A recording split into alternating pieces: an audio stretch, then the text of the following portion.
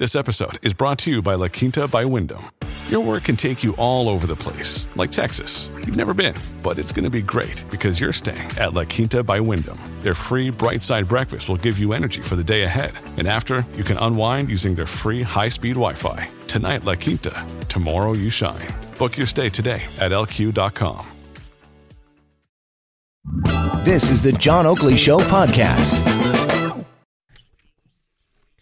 Here we go, hour 3 on a great day for talk radio. Yep, we're back into it, the working week, as well as, of course, school, and we don't know how long that's going to happen. But listen, I mean, we're just taking everything as a blessing. You look at, man, the havoc that's been wrought by this Hurricane Dorian down there in the Bahamas, which, by the way, would pale in comparison to an Ontario classroom if these Ford cutbacks are manifest in ways that, well, it'll be unclean, unhealthy. They'll have to call public health. If you don't believe me, I mean, there was a press conference, I guess it was being held by a CUPE rep outside of a Peterborough area school. Nora Shaughnessy was talking about unclean classrooms, and she's highlighting some of the clawbacks. We used to vacuum carpeted areas, like kindergarten classrooms, every day. Now we are told we can only vacuum them once a week.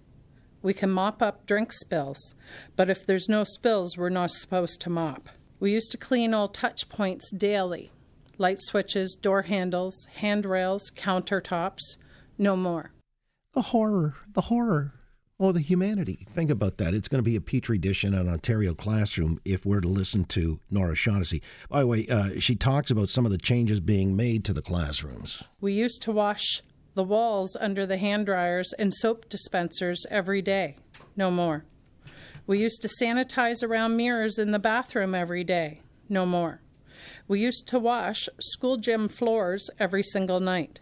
Now they'll get washed once a week. Once a week? Wow. You almost got to do it in perpetuity because there are all kinds of little greasy kids, touching these things. Unless you're bathing them in Purell, I don't see how you're going to really be able to address this in any coherent way. But that's neither here nor there. We know that the season's upon us where the contracts have lapsed. You got the 5 big unions now who are angling towards the government because, well, it's about trying to win over hearts and minds in the court of public opinion and through the media. But on the matter of where we're going here with the potential for strikes, rotating strikes, could be job action, whatever, and the situation as we'll find ourselves in the days ahead as far as schooling is concerned, Stephen Lecce has joined us on the line. He's the Minister of Education here in the province. Minister, good to have you back on the Oakley Show. Good afternoon. Thank you, John. How you doing? I'm okay. It's you I'm concerned about. You've got a plate full of all kinds of concerns, not least of which, if we're to listen to Mrs. Shaughnessy here, classrooms are going to be just filthy petri dishes because of cutbacks in terms of the custodial file. What do you say? Look, I don't find it particularly constructive when we were told throughout the summer that, a sky was falling narrative that just didn't transpire. I don't think that is a constructive form of reaching an agreement. I don't think in providing an anxiety to parents is a way to go. I think the fact of the matter is when you look at the operating allocation for schools, we've actually increased it by $20 million. I noted that the individual didn't mention that. That's $20 million up from the previous government under the height of spending. And we do that to ensure that schools live up to robust health and safety. Any suggestion otherwise is just, it isn't helpful, John. And look, my focus really is on ensuring that we're investing in schools to ensure that the kids and the teachers themselves have safe, supportive, and modern learning environments. It's why I announced a $550 million per year campaign investment to renew schools and build new schools because of the derelict status of schools in the province we inherited under the former government. I mean, where I think we need to focus more on our facts. It is this government and the Premier who's increased spending in education more than any Premier in the history of the nation. And no union could disagree with that premise. It is a matter of fact. In special education, in French language, in transportation, we've increased the high spending. So I think facts need to really permeate in the discourse. I think when they do, parents will make the right judgments. This government, myself as the minister, standing with them every step of the way to get a deal. Because I believe our kids should be in the classroom today and into the future learning. That's what they deserve. It's what my ministry is committed to, and we're going to do everything we can to ensure that. based on the previous notice that there was going to be an increase in class size. Boards adjusted accordingly, and now they were caught short when you had retracted to the 22.5 in the secondary grades on average class size. He said they were caught short. How do we address that? Well, I mean, with respect, my predecessor, John, she announced a plan to have classroom sizes at 22 plus attrition, because we created attrition protection, which ensures that teachers remain in the classroom.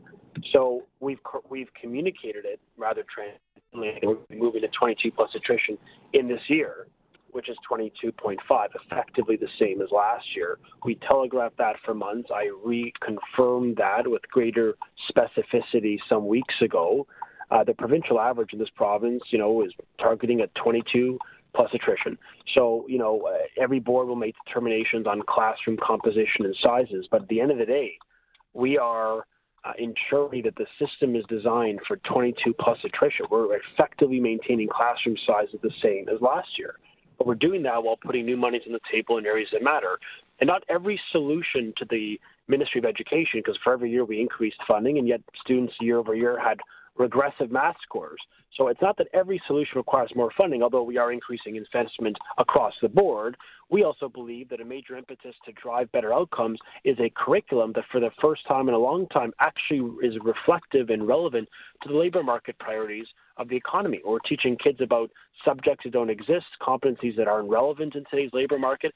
We don't put enough emphasis on AI, on automated intelligence. We don't talk about STEM nearly as much, even the skilled trades, where we have chronic shortages today, which will be exacerbated by the baby boomers exiting the labor market.